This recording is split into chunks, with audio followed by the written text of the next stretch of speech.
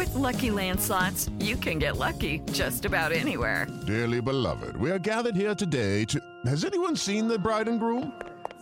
Sorry, we're here. We were getting lucky in the limo and we lost track of time. No, Lucky Land Casino, with cash prizes that add up quicker than a guest registry. In that case, I pronounce you lucky. Play for free at LuckyLandSlots.com. Daily bonuses are waiting. No purchase necessary. Void where prohibited by law. 18+. Terms and conditions apply. See website for details.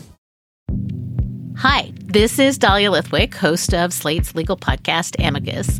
If you're listening to this show, you might be interested in Amicus's live show that we're hosting in Washington, D.C. on Tuesday, May the 14th. My colleague, Mark Joseph Stern, and I will be talking to some amazing guests, including Sherrilyn Ifill and a sitting state Supreme Court justice, all about how originalism, a relatively recently invented way of interpreting the Constitution, has taken over the Supreme Court and radically reshaped the law. It's been doctrinal rocket fuel for the conservative legal movement and facilitated the rolling back of abortion rights, the expansion of gun rights, and the obliteration of the separation of church and state. And as another wildly consequential Supreme Court term careers to its end, the court's originalists are on a tear. But there's something you can do about it, and we hope you'll join us in D.C. on May 14th to explore the possible pathways out of the current situation. Go to slate.com/Amicus Live for tickets. The following podcast contains explicit language. Hi, this is Josh Levine, and this is Slate's sports podcast, Hang Up and Listen, for the week of August 3rd, 2015.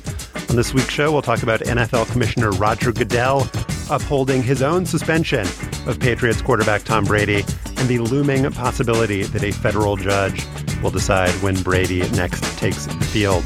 We'll also discuss the New York Mets' very strange week, with the team going from a laughingstock that made its own shortstop cry to a first-place team and baseball's darlings in the span of a few days. And finally, we'll talk to four-time Olympic gold medalist Greg Louganis about a new documentary on his life, Back on Board, which premieres on HBO this Tuesday night. After taunting us with his presence last week, Stefan Fatsis is off in Reno playing Scrabble, which is such a cliche excuse to get time off from your sports talk radio gig. After 14 games at the 2015 North American Scrabble Championship, Stefan is 7-7 in Division II, and his daughter, who you may remember for her love of Megan Rapinoe's goal celebrations, is 9-5 in Division III. You can follow the progress of the Fatsis family at ScrabblePlayers.org. They're halfway to the Manson family because Skelter is legal in Scrabble, but Helter is not. Joining me from New York is a member of the famed Pesca family, whose motto is Mets, Jets, Isles. It's Mike Pesca, the host of Slate's daily podcast, The Gist with Mike Pesca. Hello, Mike. Hello. I would just have you know that Stefan once played a bee in Reno just to make lead bleed. Best I could do on short notice. If you come up with anything else just in a random point during the show, just pipe up. The third man in the ring today, you may know him as the host of the Slate Culture Gabfest. He's also been touted by all the tip sheets as the favorite to replace Colin Cowherd in the 10-1 slot on ESPN Radio. It's Broadway Steve Metcalf. Hello, Steve. Hey, Josh. I just want to say for the record, I've never been 9-5 in anything. That would be a strong first 14 games for the New York Jets in any season. I think we can all agree on that. I mean personally, but neither any team I've ever rooted for. So I'm really a 7-7 guy. I'm happy to be at 7-7. In our bonus segment for Slate Plus members this week, I think by that point in the show, Steve, we're just going to have exiled you. You're going to be kind of a 500. You're going to be out of playoff contention. We're going to bring in Slate legend June Thomas, who will be here to talk to us about her love of the Olympics and whether the Sluggo, you're pinch hitting with Sluggo, deep opposite field power. I love it. She's going to be talking about the feces in the water in Rio. You really need deep opposite field power when you're talking about Rio water feces. Also, the demise of Boston's 2024 bid. Designated hitter June Thomas. To hear this bonus segment and others like it on Hang Up and Listen, and other Slate shows, including the Culture Gab Fest, where you can hear Steve Metcalf, Broadway Steve Metcalf. Sign up for Slate Plus at slate.com/hangupplus. You can get a free 2-week trial at slate.com/hangupplus. All right, Steve, we're going to start the show with a close reading. You might be familiar with the term close reading from grad school. We're going to do a close reading of your personal Facebook page. You've made 34 posts to your personal Facebook page this year.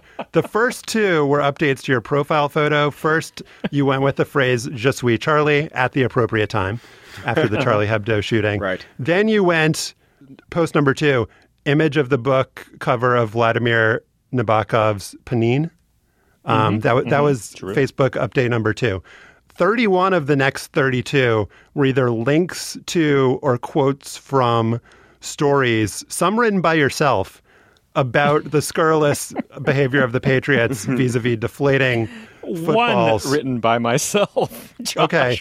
One, but to be fair, Charlie Abdo That was a false plural. Charlie Abdo did have those series of Patriots cartoons, so there was some overlap. So I've only mentioned 31. And the middle third of Vladimir Nabokov's Panine is about the scurrilous Tom Brady. So in your defense, you have to read it very carefully, though. To get your defense, I only mentioned 31 of the 32. The other post you made was recommendations for things to do in Toronto. So number 1, hate the Patriots. Also, this will be the final thing about your Facebook page. For 193 straight days, your Facebook profile photo has been a image of deflated footballs. Which is many, many orders of magnitude more than the amount of time you had the Je suis Charlie. Okay. With that context established, let's talk about Roger Goodell's decision last week to uphold Roger Goodell's decision to suspend Tom Brady for his role in orchestrating the deflation of footballs and for hiding evidence of the same. Brady's appeal to Goodell featured almost 10 hours of testimony, 9 of which was by Steve, more than 300 exhibits, and the revelation that, according to the NFL, on the day he was interviewed, Brady, by the league's investigator, Ted Wells, he instructed his assistant to destroy his cell phone. In response to Goodell's not-so-shocking decision to uphold Goodell, the NFL Players Association has now filed a lawsuit in federal court to get the suspension overturned. So, Steve, you've been following this kind of off and on for a little while. What do we know? What do we know now that we didn't know a week ago before this latest NFL ruling came down? That Roger Goodell rivals King Solomon in wisdom and judicious neutrality. I mean, the cell phone revelation is to me a big one because you throw it in with all the other circumstantial evidence. It should be said this NFL is not a court of law. Goodell is a commissioner of a sport.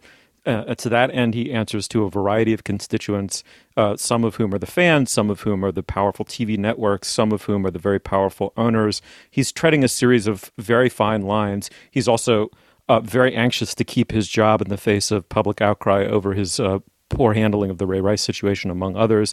He also, it's been alleged by me and others that he has a special relationship with one owner in particular, the owner of the New England Patriots. Nonetheless, I find it very hard to come up with an interpretation by which Roger Goodell has a vendetta to prosecute against the New England Patriots. You yoke that with what seems to me the exhaustive nature, evidentiary nature of the Wells report, circumstantial though it may be. It seems obvious that the footballs were intentionally deflated to make throwing, catching, and running with them and not fumbling them easier for the New England Patriots. And it was done intentionally. It was done in collusion between Tom Brady and these two knuckleheads employed by the Patriots. Why did Kraft accept, I think, $1 million fine, the loss of draft picks, the immense loss of public face, if they were totally innocent? And by the way, Robert Kraft knows whether they're totally innocent or not. Tom Brady may be able to withhold from the NFL. He's not able to withhold from Robert Kraft. If Kraft really thought Brady were innocent, would he have acceded to these immense fines and docking of draft picks? Of course not. So we don't really know very much that's new. We only have affirmed for us what we knew all along.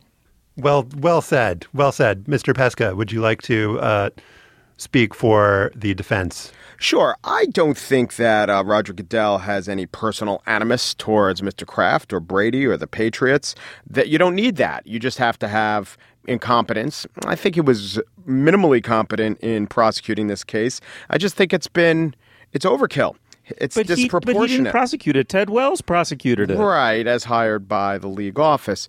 And the fine of the $1 million for Kraft, not dispositive to show that Brady was involved in the deflation. In fact, nothing really actually proves that Brady was involved more than making it known to lackeys that he liked a softer football. The lackeys, this is how the lackey-superstar relationship works. They interpret this. They give the star what he wants, and you don't really have to get into that explicit detail. I mean, Brady's defense that every so often he just throws his cell phone away, that's ridiculous. That's risible. Yet at the same time, that doesn't mean that the league has proved that Brady was really orchestrating this. And the last thing I'd say, I just think 4 games is too much. I think it overall hurts the game.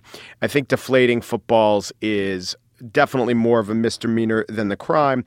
And when they say it's not the crime but the cover-up, I usually have sympathy for, except when the prosecution is a little bit out of control. Not that it's a witch hunt, but it all started with a leak that was not on the up and up. And the Wells report certainly has a number of details that really, I think, plausibly can be argued with, like the fact that the very umpire who was testing the balls got the balls wrong and there was a broken gauge. I mean, this isn't smoke and mirrors. There were real details wrong with the Wells report. I just think 2 games for the best player in the game is a little bit more in line with the crime. 4 games is more in line with Roger Goodell wanting to be an emperor. Well, first let me say, Josh, I really sincerely hope you were not planning on speaking during this segment. I was going to just invite you to continue speaking. That was my speaking part, but go ahead. Mike, first of all, I cannot believe what a turncoat you are to your Jets allegiance. This is very, very Benedict. No, don't you understand? This is like Lieberman getting credibility during the impeachment. You know, I'm going to get nominated to be Jets vice president based on the fact that I work across the aisle to also ding the Patriots or defend them. The Brady suspension needs some context, which is, and it was explicitly within that context that Goodell handed out this punishment, which was after Spygate. Goodell made it very clear that the Patriots were on a kind of probation.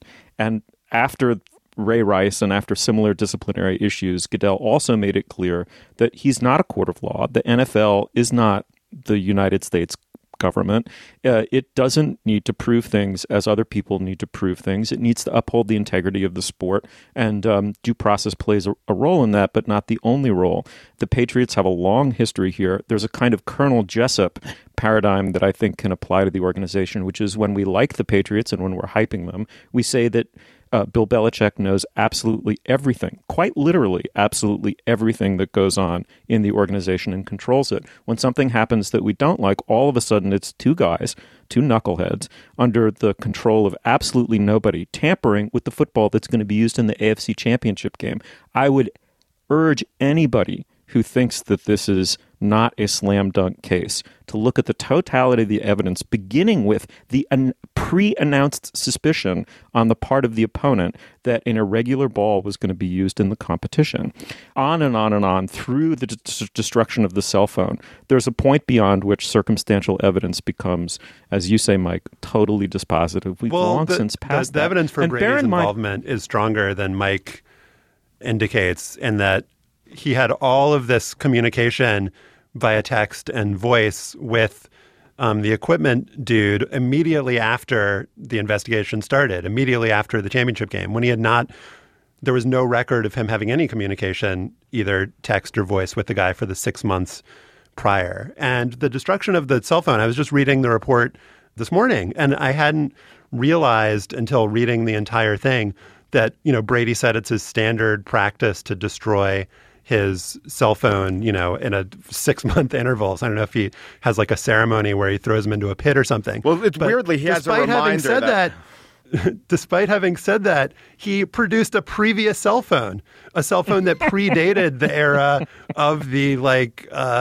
deflated football texting cell phone, which would seem to very much hurt his case, an argument that he always destroys the cell phones. And he destroyed this new one like the day that he was supposed to go in and meet with Ted Wells. So Brady does not come out looking that great. But I wanted to ask Steve, aren't you in the position of supporting an authoritarian sports commissioner, one who would find it an affront to his power that a player who is not required to would produce his cell phone? Now, it makes Brady look incredibly guilty that he would destroy it.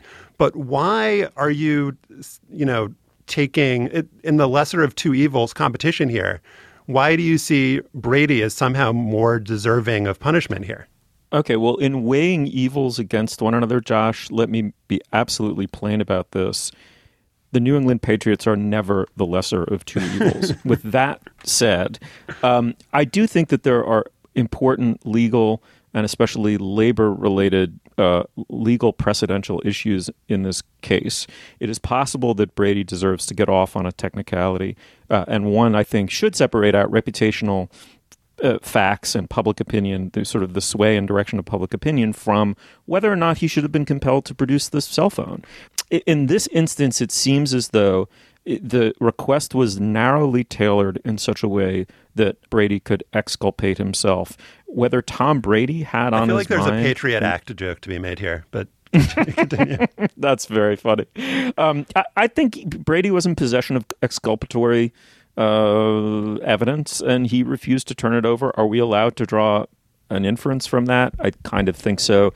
If I were the lawyer for the NFL Players Association, would I have urged him to exculpate himself thusly? I would absolutely not have done that. Okay, a couple things. First of all, maybe Tom Brady likes to hold on to clamshell design cell phones for ironic reasons. Two, why is it that when Tom Brady destroys a cell phone, we get all upset, but when Lindsey Graham destroys a cell phone, it redounds to his 0.0001% spike in the polls? I think we need to ask ourselves that. I do not think, you can't really prove, the Wells report had these weird gauge problems, but, I really think... It didn't. That is such a canard. The gauge problems were...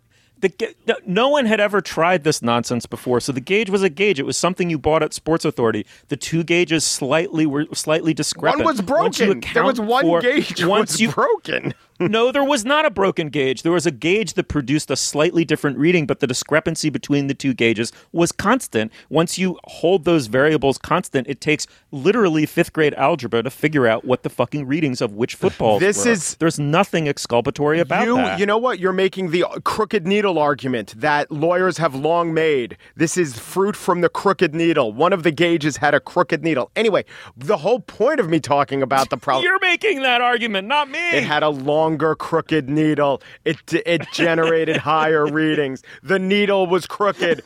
If the needle was crooked, then Brady was rooked. Okay, look, I think he really did want deflated footballs and get deflated footballs. And how much he communicated to the guys that he wanted deflated footballs? Well, Josh, in trying to hang him, you pointed out that he had no communications with those guys before the footballs were deflated. You said all the... No text or voice. Fine, but you were using that fact to hang him as compared to all the communication he had afterwards. But that fact is not in isolation. It's with 99 others. Yes. I do think that there's such a thing as circumstantial evidence. It would more than shock me if he didn't clearly communicate somehow he liked his footballs deflated, and they were deflated to a point that violated the rules. Therefore, Tom Brady and his equipment managers, however explicitly, conspired to fiddle with the equipment a bit. And in my opinion, fiddling with the equipment a bit should not penalize you a quarter of the season. And if it wasn't Brady, if this was I just think if it was some up-and-coming team, or if it was some team where you would say, well, it doesn't matter if they lose 4 games, they're definitely making the playoffs and probably the Super Bowl, there'd be a bigger hue and cry. It just seems disproportionate fiddling with the equipment. But can I ask a question? I'm really curious to hear both of your answers. Is your sense, as people who watch this probably somewhat more closely than I do, is your sense that there's an aura of guilt around the New England Patriots that now brings them in for harsher penalties, for peccadillos, and to put a finer point on it, is your sense that there are rumors swirling around the league about the extent of their deception in creating this culture of unremitting winning, which drives the rest of us crazy, or is it simply a guilt by association and it's massively exaggerated? Do you have any basis for?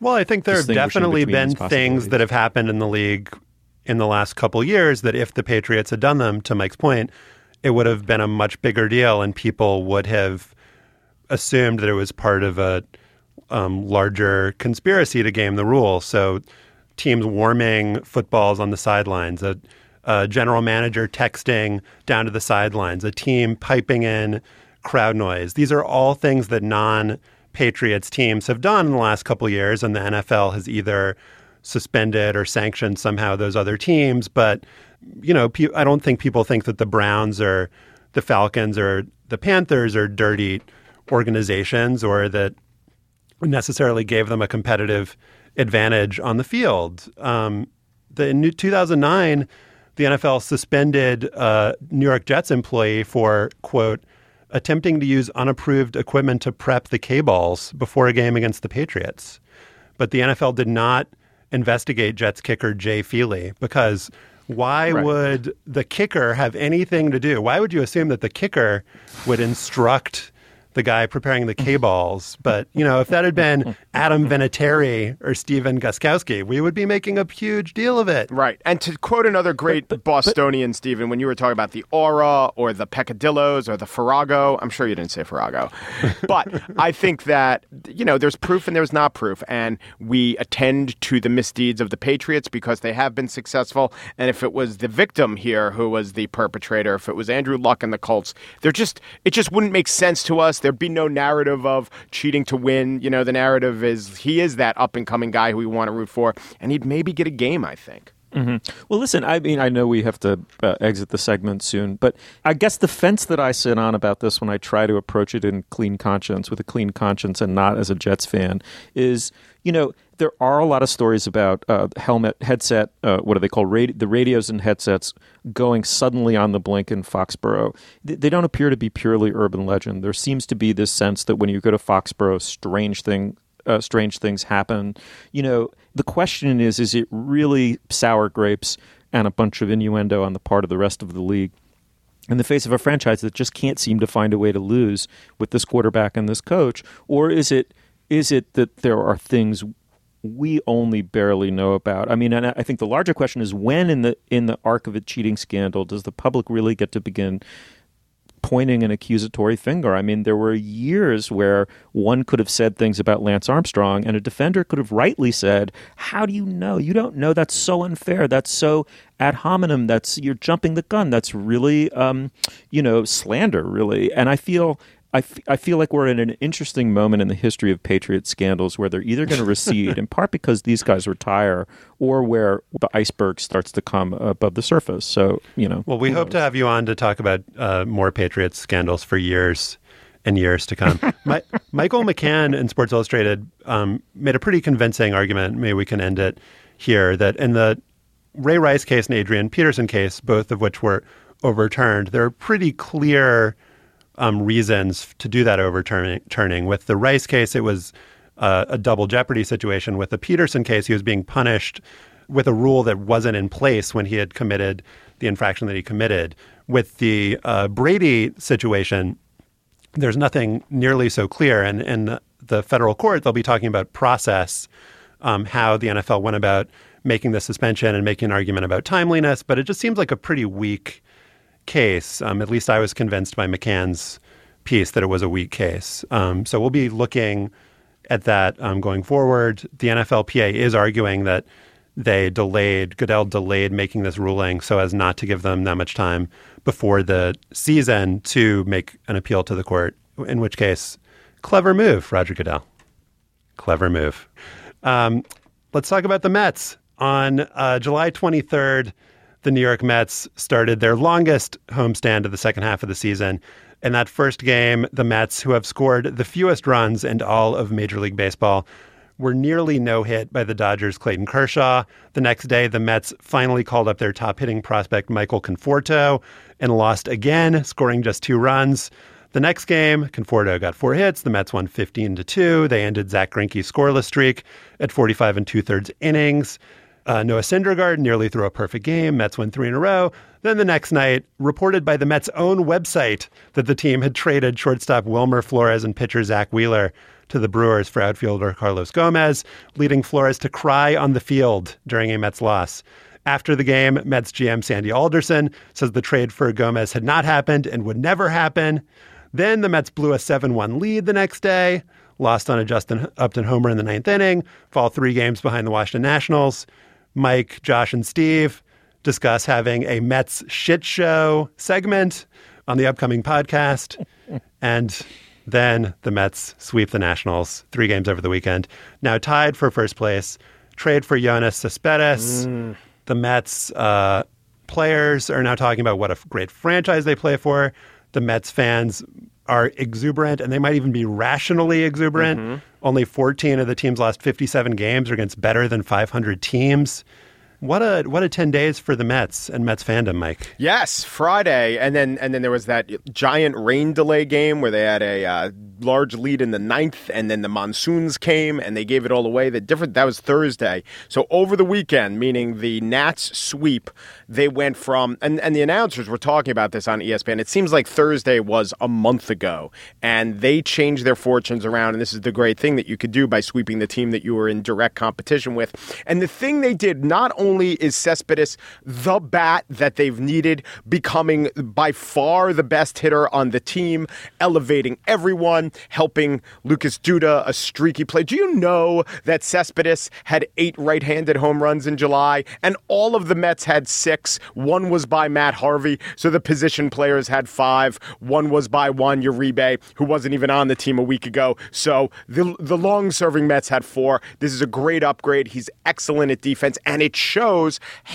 when the Gomez thing went through, you're like, I just see no evidence that to contradict the theory that they're never going to spend on a bat. They'll just not spend on a bat. The Wilpons have no money. Madoff took their money. It's just all been a house of lies, and they spent on Cespedes. They didn't give up one of their best pitchers. They didn't give up Zach Wheeler. They gave up Fulmer from AA. So all these symbolic things happen, and it coincided with the best set of actual facts, a 3-game sweep of the Nationals. It's very exciting. Steve, the Mets have in recent years been kind of half of a dysfunctional franchise. Mets fans who like to play up how long-suffering they are have, I think talk about it like it's a totally incompetent, unsuccessful franchise. But this is a team that has managed to build up the best young pitching staff in baseball and has managed to accumulate a little bit of hitting talent as well. The issue has been ownership's unwillingness and inability to spend. In a book called Baseball Maverick about Sandy Alderson, he admits that the team has not been able to spend money on anything because of the Madoff stuff. And that Carlos Gomez trade, which there's been a huge amount of contradictory reporting, but the thing that's most convincing is that the Mets tried to get the Brewers to give them money to take a really good player, and that's what scuttled it. So it seems to me that really nothing is that different after this weekend. The pitchers pitched really well. They did spend a tiny amount of money to get Cespedes just for a couple of months, but this continues to be a franchise that's been great with the talent accumulation for young players and is just not willing to spend any money. Yeah, well, this is how bad. I agree with most of that. This is how bad it's gotten with the Mets. I heard a theory floated online that the David Wright injury. David Wright is their starting third baseman, was at one point pretty much a perennial all-star, arguably the best third baseman in the National League at least. He's been a mysterious player over the last several years. One year he'll be the shell of his former self. Literally a player that can scarcely hit 10 home runs. The next year he'll return somewhat to form without ever really being excellent and truly excellent again. He went out with an injury very early on in the season, right around the tail end or right after their 11-game winning streak that gave fans hope. And it dragged on for weeks. There was no clear answer as to why he wasn't returning to baseball activities. It turned out he has spinal stenosis. This is a condition that's permanent. It will stay with him on an ongoing basis. It's unclear whether a regime of shots and therapy will make him the player that he used to be.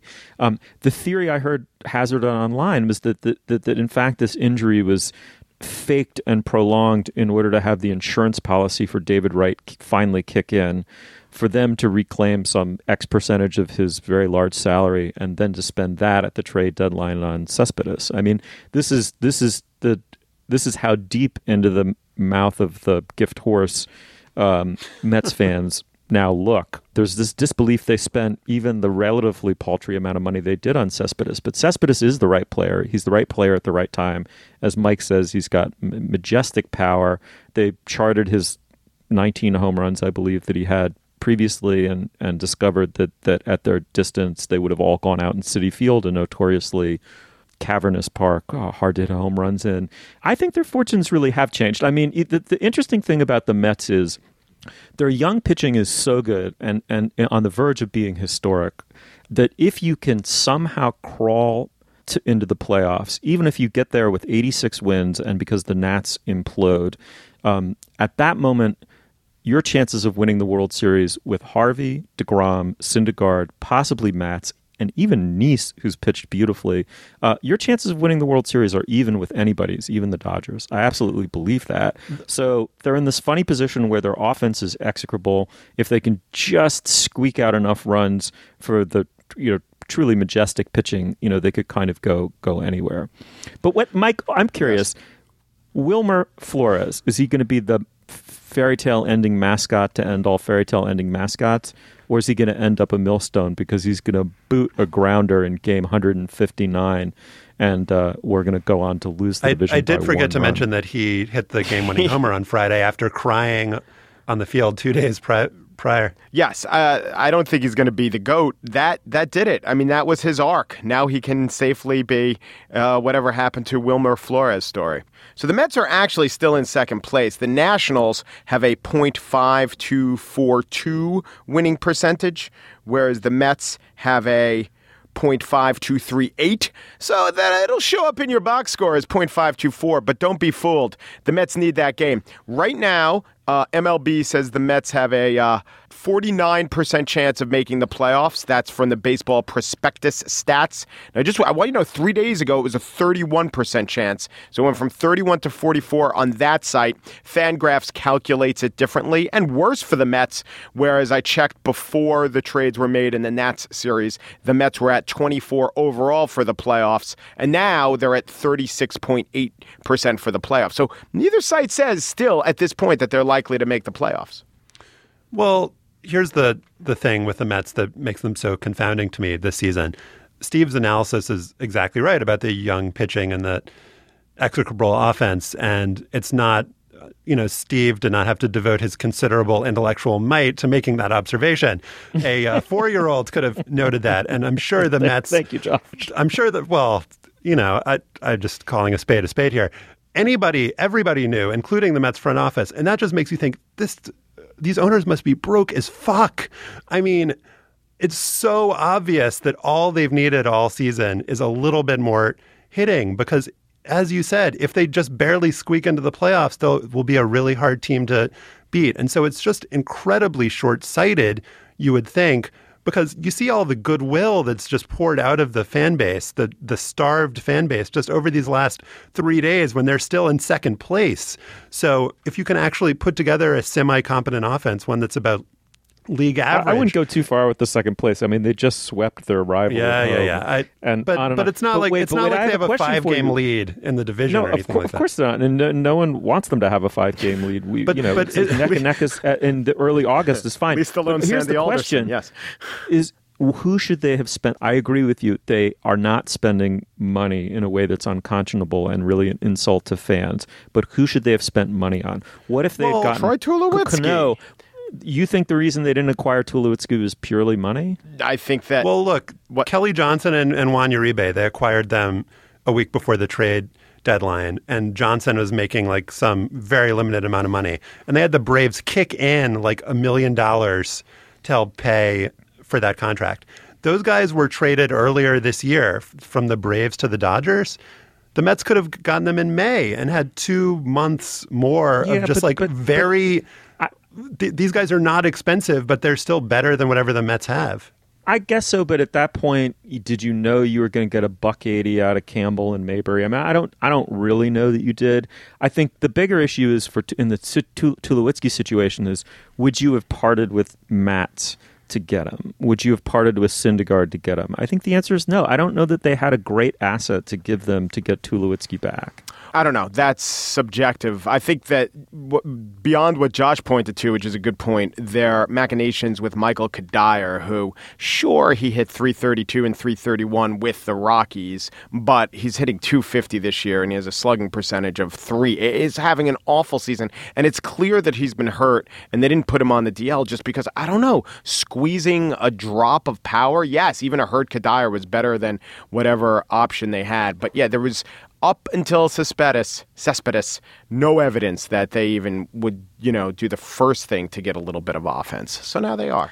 But it's just, my macro point here is just that it seems short-sighted. Like if you're struggling with money, a good way to make money, the only way it's been proven over years of baseball games to have fans actively throw their money at you is to win baseball games. And now they're selling and out. Just to not spend, Absolutely. you're just and meaning especially that you won't make money for years to come. And they were one batter right at that precipice. So the $10 million that they had spent on one better bat would have resulted in $20 million in just beer sales at the stadium or something. Yeah, good point. I mean, I got to think that they spreadsheet this out, and I'm even more cynical than you are. I think that they get a pretty predetermined revenue stream from TV, which dwarfs the beer sales at the stadium. If they know that if they can hold payroll to under $100 million against that revenue stream, they can pay off X amount of the bonds they sold in order to leverage their way out of the Madoff disaster. I think they've calculated all of this out, and the even more cynical interpretation is that the variable on the spreadsheet that says attendance that then alters the beer sale variable on the spreadsheet is weighed against spending another $12 million on a player, and it doesn't come out in favor of doing it. But, so what are they spending? Roughly maybe $4 million for Cespedes the rest of the way.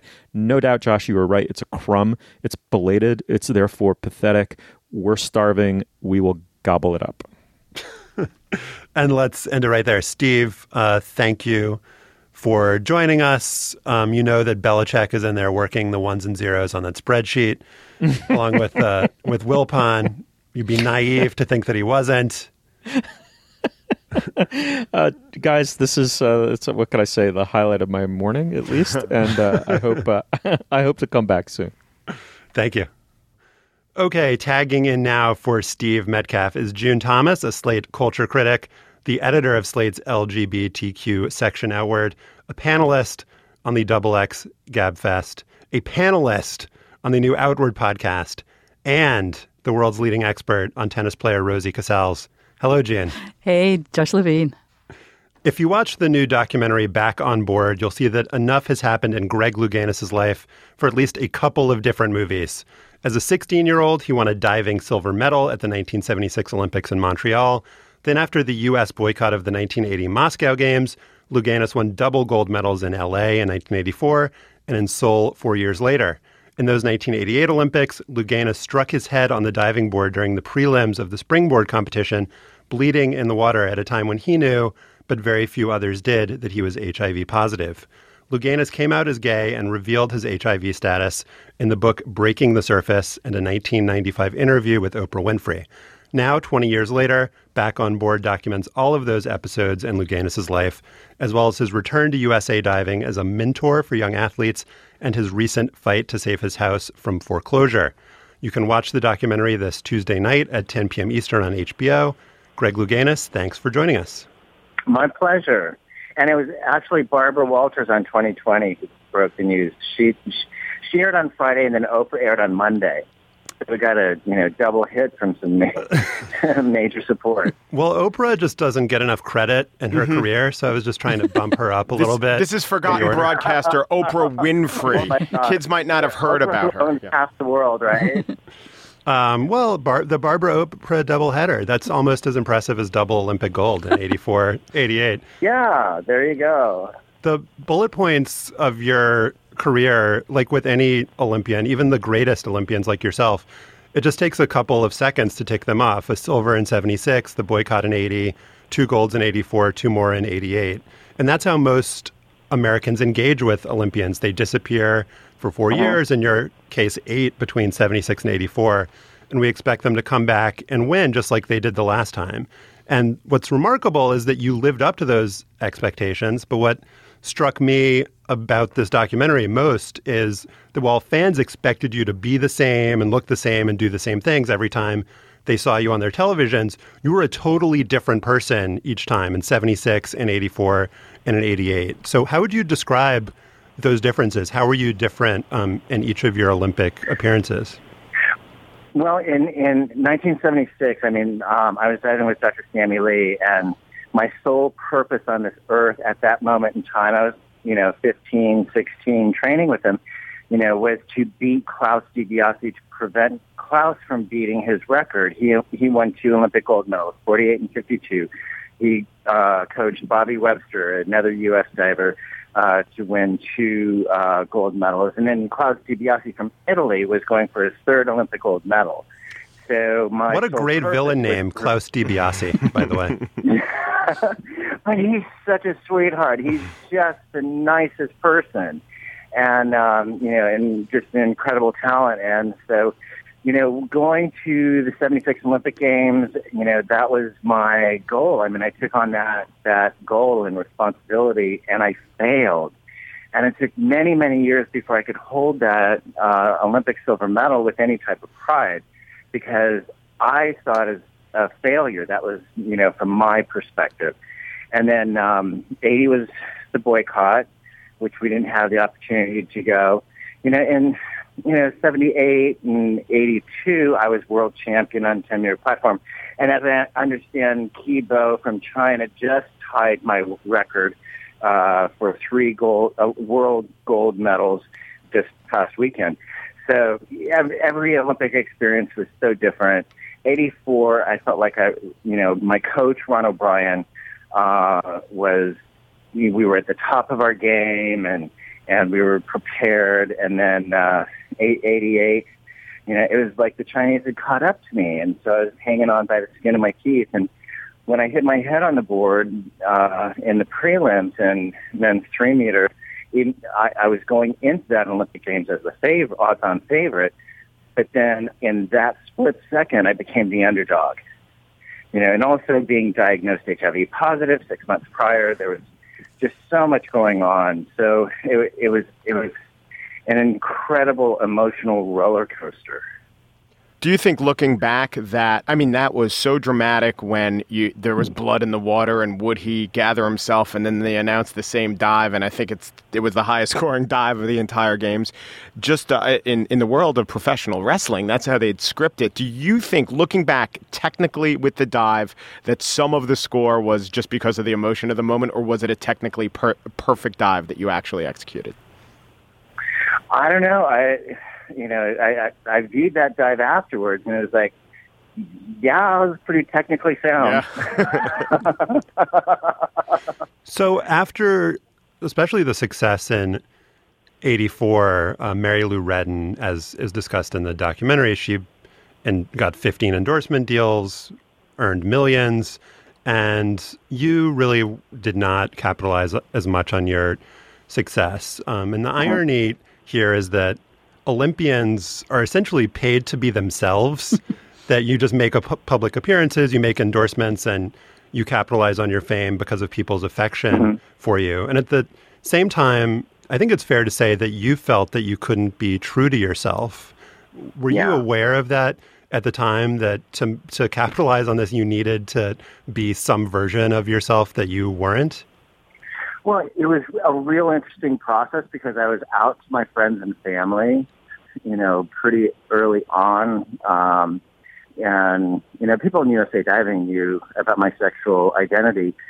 It was just my policy not to discuss my personal life with members of the media. And at that time, the reporters respected that. I mean, there was plenty to read between the lines. I mean, you could figure it out pretty easily. But I signed on with William Morris Agency right after the 84 Olympic Games, and their advice to me was, okay, tone down the gay thing, and so it's like, okay, well, whatever, so I'm just kind of going on what they said, and, because, their feelings were that corporate America wasn't ready for that. And so, but I mean, it was rumored and, people knew. So after you became one of the first high-profile athletes to come out, did you become a sounding board for other athletes who were closeted or who were struggling or who were either maybe not even American athletes? I mean, American athletes probably had it bad, but, you look at what's going on in Russia today. I don't know if any of them could get word to you, but, what kind of conversations were you hearing during the 90s or aughts? Well, when I was on book tour in 95, I had a lot of people, a lot of young kids, come to my book signings and, who came out to me, and oftentimes they were in team sports, and I compete in an individual sport. So, my concern was, a team sport is a team sport. You need the backing of your team to be successful, unless you're like a Michael Jordan or a Wayne Gretzky or somebody like that. I thought it was going to take somebody like that to come out to, to really kind of pave the way. But, now, with, Michael Sam's coming forward, Jason Collins, one of the athletes that I truly admire is Matthew Mitchum from Australia. He was the Olympic gold medalist in Beijing, and he came out while he was still competing. And so I just so admired that. He didn't feel that he could compete on that high level, just sharing a part of himself. And then, which made it easier for Tom Daley and, Robbie Rogers and, so many other athletes. So, it's great to see them embraced by their fans and the public, but it's, the real question is, okay, are the corporations going to get behind them, and support them? So you were criticized kind of retroactively in 1995 after you came out about your HIV status, and people were like, wait a second, that guy had blood in the pool and soul. Did that criticism sting you, and is there any of it that you felt like was warranted, or was it all unwarranted? Well, truly the only people that were at risk were the two doctors who sewed my head up, and that was Dr. James Puffer and Dr. Ben Rubin, because they had direct contact with the blood. I didn't bleed in the pool. Those types of injuries don't bleed instantly. So that's where the concern was. Now, when I was criticized and, under scrutiny by the general public, I thought that was awesome because there was communication happening. I mean, it's like when I told Barbara Walters that all of the people, because people were burying their heads in the sand about HIV/AIDS at that time. And so one of my responses to Barbara was, anybody who cheered for me in any of the Olympics, 76 through 88, can no longer say that their lives have not been affected by HIV. I think that was really great that conversation started happening. It was important for people to know how you get HIV, but it's also important to know how you don't get HIV. Okay, I just want to ask one sports question. So there you are. Let's take 88. I mean, everything going on, the blood, the injury, the concern about the blood and the injury, the fact that if you had disclosed HIV, you would not have been allowed in the country of South Korea. How the hell do you focus? It seems impossible. You ever think, how do you focus? That was my upbringing. I mean, I've been performing. I started dancing acrobatics when I was a year and a half, performing on stage when I was 3. So, what I was taught was, hey, the show must go on. As soon as that music starts, there's no looking back. If you, lose your place, you got to catch up.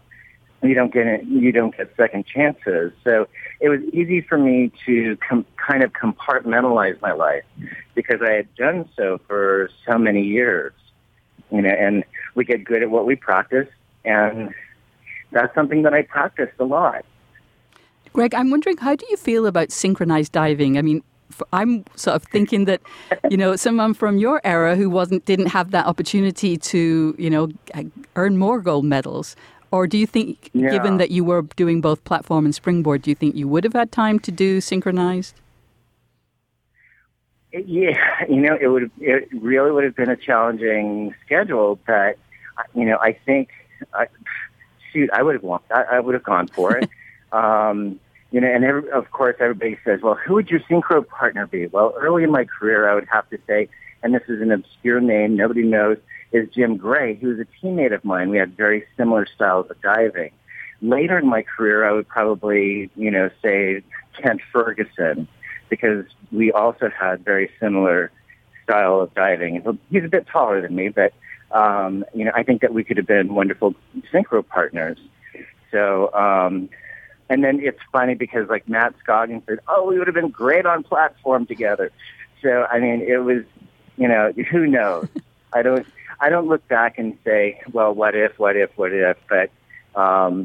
it's kind of fun to imagine who I might partner with. Final question.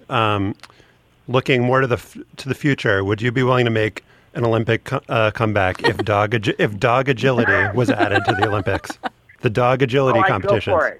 You would go for it. Are you kidding? That would be so awesome.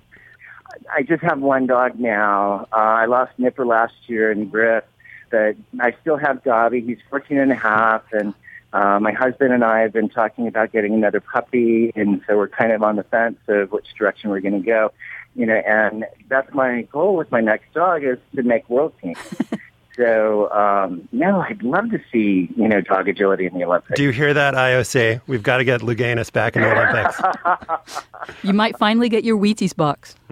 Oh, my God. If not your Alpo, one or the other. Crazy or what? Greg Louganis, thank you so much. And everybody should check out Back on Board, the new documentary about Greg's life, Tuesday night, 10 p.m. on HBO. Thanks, Greg. Yeah, thank you so much. Now it is time for After Balls. June, you need to be honored today. I do. Oh, you do? Every day. I do. Every day you need to be honored by all who know you. But today in particular, I want to honor your Olympics super fandom. In years past, is this true or false? You would temporarily relocate to Canada so you could watch the Olympics on CBC? Yes, although now CBC no longer airs the Olympics. It's caused a crisis. An international crisis. Exactly. Yeah. But to make you feel at home, I'm going to name these Afterballs after Ron MacLean. Is he one of your favorites? Well, now I must see him on the hockey, but a great Canadian sportscaster. He's been an Olympics host. He started in '88, so he was there for Louganis' last two golds. He is the longtime host of Hockey Night in Canada, and he is also a hockey referee. So this man is definitely Canadian. Wow. You cannot take his Canadianness away from him. And he likes to pay for things in dollar coins. Sorry. Loonies. Is a loonie $1 or $2? No, loonie is $1, toonie is $2. Toonie, right, yeah. Toonie. They're tiny, they're toonie. They're all a little loony. Hey, that was good. Yeah. That was good. Great. Mike, what is your Ron MacLean? So we talked with Greg Louganis about focus. These days, Jen Welter, she's hired by the Arizona Cardinals. Will she be a distraction? Michael Sam, such a distraction. We're talking about guys who have to, in the instant, play against a defense that has a false front, and all of a sudden there's two guys blitzing from the weak side, and yet some woman in the locker room, a coach, not just some woman, a qualified coach, will be a distraction. So I was thinking about distraction. I talked about this on NPR this weekend, and I thought of a person to talk to it with, and it's the sports writer Jeff Pearlman, who, here are his qualifications to talk to me about distraction. One, wrote a book about Roger Clemens, a guy who was so distracted and yet was excellent. Two, wrote a book about Barry Barry Bonds, a guy who was so distracted by hype and yet not distracted at all. Wrote about the 86 Mets. Distraction did not prevent them from winning a world championship. Wrote about the Dallas Cowboys of the Irvin, Emmett Smith, Troy Aikman era, and also broke the story about John Rocker that so distracted the Braves, that John Rocker being a racist, so distracted the Braves the next season that they won, whatever, the NL East for, I don't know, whatever, the 7th straight time. So here's some of that conversation between me and Perlman. I just think generally, like, to be an athlete at a very high level, at a professional level, you're hyper-focused. You've played through a lot of things, from injuries to family illnesses to death to whatever. And what you're really focused on is your own performance and your own well-being. So if the guy next to you is arrested, well, you're not going to be thinking about that when you're in the box hitting or when you're taking snaps from center. It's just something that happens. Bonds is the best example. He's probably the best example out there. The guy was always catching grief from people. He was hated. He was booed. He was accused of using PEDs. And the guy just didn't care. You know, he's probably the best. I tell you, I criticize Bonds a lot. I have through the years. But to his credit, I don't think I've ever seen an athlete so able to lock in and to not worry about anything going on in his life. Not only to not worry, but to not care about it. Like, he legitimately did not care about what was going on around him, whether it was great, whether it was awful, whether an article came out that praised him, whether an article came out that accused him. He just didn't care. It was impossible to distract him from being a good baseball player. That's it. Okay. June, what is your Ron MacLean? Josh, if I made a list of my favorite things in life, the gays and the Olympics would be really high up there. And so speaking with Greg Louganis, of course, made me think of the great 1982 movie, Personal Best. Now, I have very fond memories of seeing it when it first came out because I'm very old. I saw it on several consecutive nights when it played at the State Theatre in Newark, Delaware, in a double feature with Body Heat. So I always kind of associate the 1980 non-Olympics with Kathleen Turner and William Hurt in this very confused thing in my head. If we're making a movie of this after ball, this is going to be a great montage sequence. Right. June going to see Personal Best on like 48 consecutive nights. It was more like 3, but still. But I hadn't seen this movie in many years, so I rewatched it this weekend, and it wasn't at all as I remembered it. So Personal Best was, of course, the story of 2 elite track and field athletes, Chris Cahill, played by Mariel Hemingway, the great Mariel Hemingway, and Tori Skinner, played by Patrice Donnelly, who was a former world-class pentathlete. And in the movie, Chris and Tori, who are both coached by Scott Glenn's Terry Tingloff, who looks a lot like Greg Louganis' coach, Ron O'Brien, they become lovers. That's Tori and Chris, not Tori and Tingloff, and rivals in the pentathlon. And I have to admit that the bits of the movie that were about the relationship between Chris and Tori were really all that I remembered. And in my recollection, it was about 80% those two tickling each other and like 20% sports. But in actuality, only about 15% of the movie involves naked tickling and 85% is sports. And it's kind of an amazing sports movie. Robert Towne, who was the writer, director, and producer, he didn't have much of a sports background as far as I was able to find out. But at the time, he was known as a screenwriter, and he had some big credits like Chinatown and Shampoo. And it's true that his first-time direction does have a lot of shots of female athletes' bodies, but they are at least usually in motion. And he's also very aware of the sort of comfort level that athletes have with nakedness and with the precise regime that they need to follow to stay in shape. And in the movie, there's a huge amount of languor, like the movie reproduces the aspect of sports where there's like endless preparation and training and a lot of waiting around, and then suddenly a very short burst of activity that's the very thing that you spent all those thousands of hours working toward. And I remember at the time being annoyed that, spoiler alert, the relationship between Chris and Tori doesn't last and Chris ends up with a guy. And I remember mumbling that, of course, that's what a movie made by a man would, that's how he would have it work out.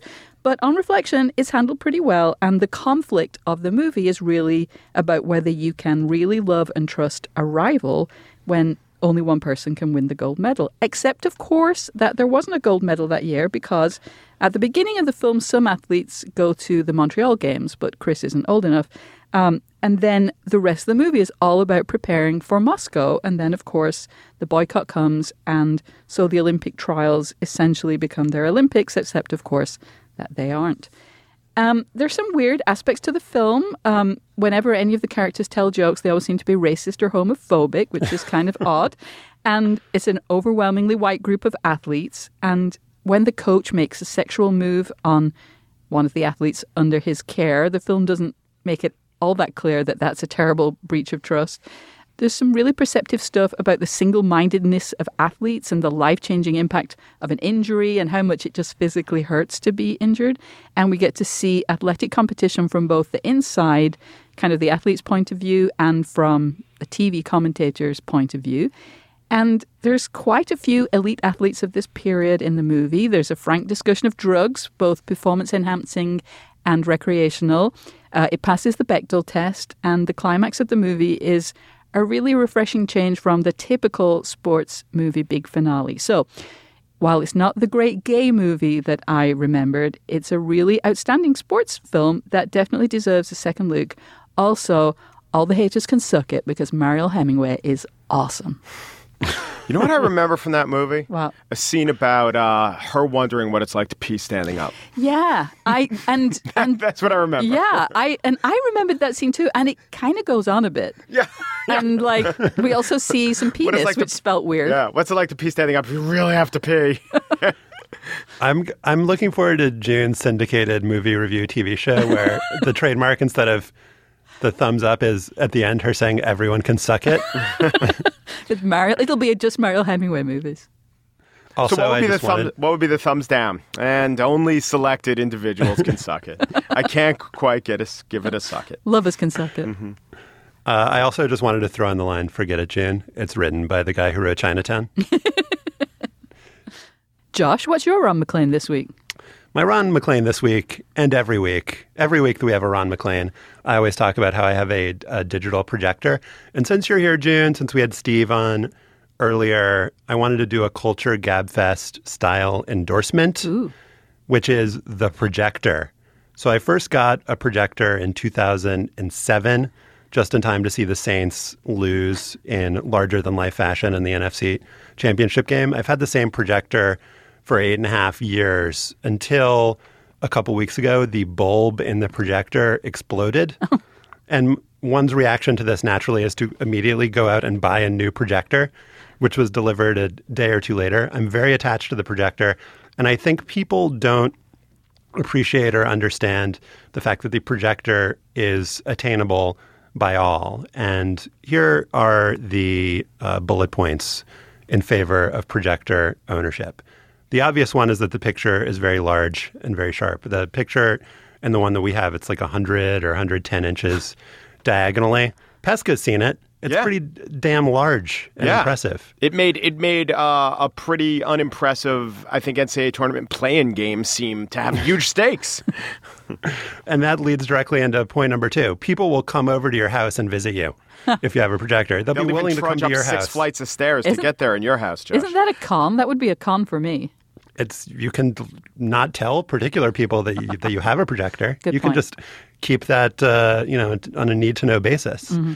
So it makes regular television into appointment viewing. And that then leads into number 3, which might actually be a negative for June because I know you're the world's leading fan of television. Mm-hmm. But for me, it sets a higher bar for actually turning it on and watching things. So I feel like it decreases my TV consumption in a way that I find pleasing. And it's not a very large object. It's very small. It sits on a table in the corner of our house. And as TVs get flatter and wider, they take up a more sizable footprint in your home. And so this is a way to have a big television without it actually being a giant object that dominates your space when you're not watching it.